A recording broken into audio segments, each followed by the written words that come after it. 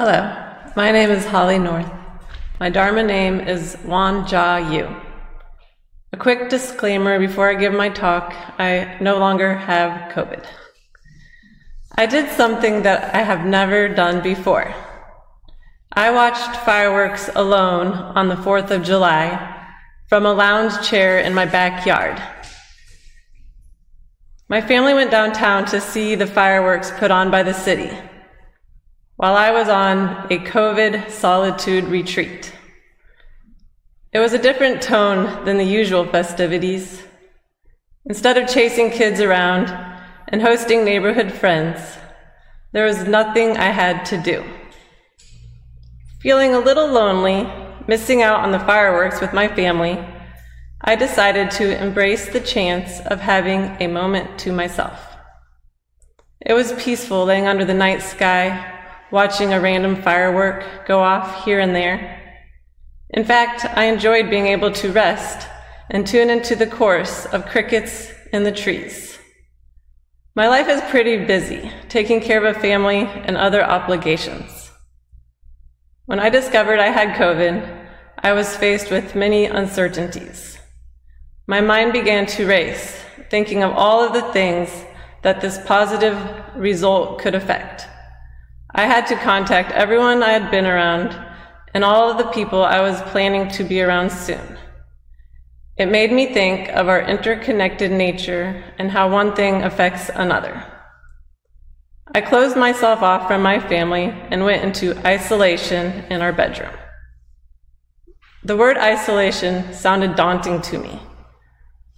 Once I knew I had to close myself off from the world, I decided to call it a retreat. I had many tools in my toolbox for living in retreat mode. When the world shut down in 2020, I participated in a 4-day virtual retreat with Reverend Wang Gong through the Southern Dharma Center.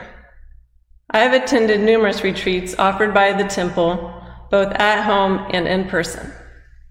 I knew what to do to treat this time as a retreat. Here was my chance to tidy my room. On the first day of retreat, I was too sick to get out of bed. By the second day, I was able to do decluttering meditation as Wang Gong had taught us.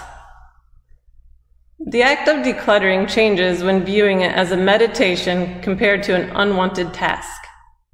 As I went through old files and tossed out the unnecessary ones, I felt like a snake shedding its skin.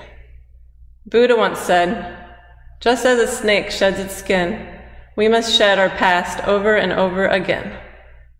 I discarded clothes from my closet, books that I would never read again, and some more difficult sentimental gifts from loved ones.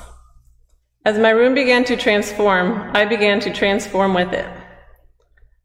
When I tired of being in the room, I would practice walking meditation the way we had done on the virtual retreat. I wore my mask to go outside. Once outside, I slowly circled the garden, paying close attention to each step I was taking. I noticed things like butterflies dancing in the garden or a hummingbird whizzing by. The peace and pace of each step was slow and calculated. The rhythm of my heart matched this pace. I had time to really focus on each step, one after the other, connecting my feet with the earth. By the third day, I was well enough to sit under a canopy outside and paint. I had time to finish 2 paintings I had been trying to get done. When it was too hot to be outside, I would move back inside to my bedroom apartment. There I passed the time reading, writing, studying Dharma, and practicing sitting meditation. I have heard COVID called a forced time out. That is exactly what it was for me. A break from daily life. I was lucky that my husband cooked and took care of the household while I was out of commission. I mindfully ate the meals delivered to my door. It felt like a privilege to be able to spend time alone doing retreat-type activities. Although I would prefer not to have COVID again, I appreciated the chance to reflect inward. Since then, my life has gotten as busy as ever. I hope to find more time for retreat, but hopefully this time without COVID. I'd like to read you a quote from the scripture that I found in my journal after writing this Dharma talk. I opened my journal right to a page labeled Retreat. I remember learning this scripture with our group and discussing it, and I think the together discussion made it really stick in my mind. Here's the quote. Regardless of who it is, if one understands and practices the principle that illuminates the one mind by penetrating the myriad dharmas, then one will certainly attain great, perfect, right enlightenment. I looked up the words illuminate and penetrating. Illuminate means make something visible or bright by shining light on it. Penetrating means able to make a way through into something. In my journal, I wrote a small prayer. I'd like to share it with you now as a prayer for us all. Open our hearts and our minds.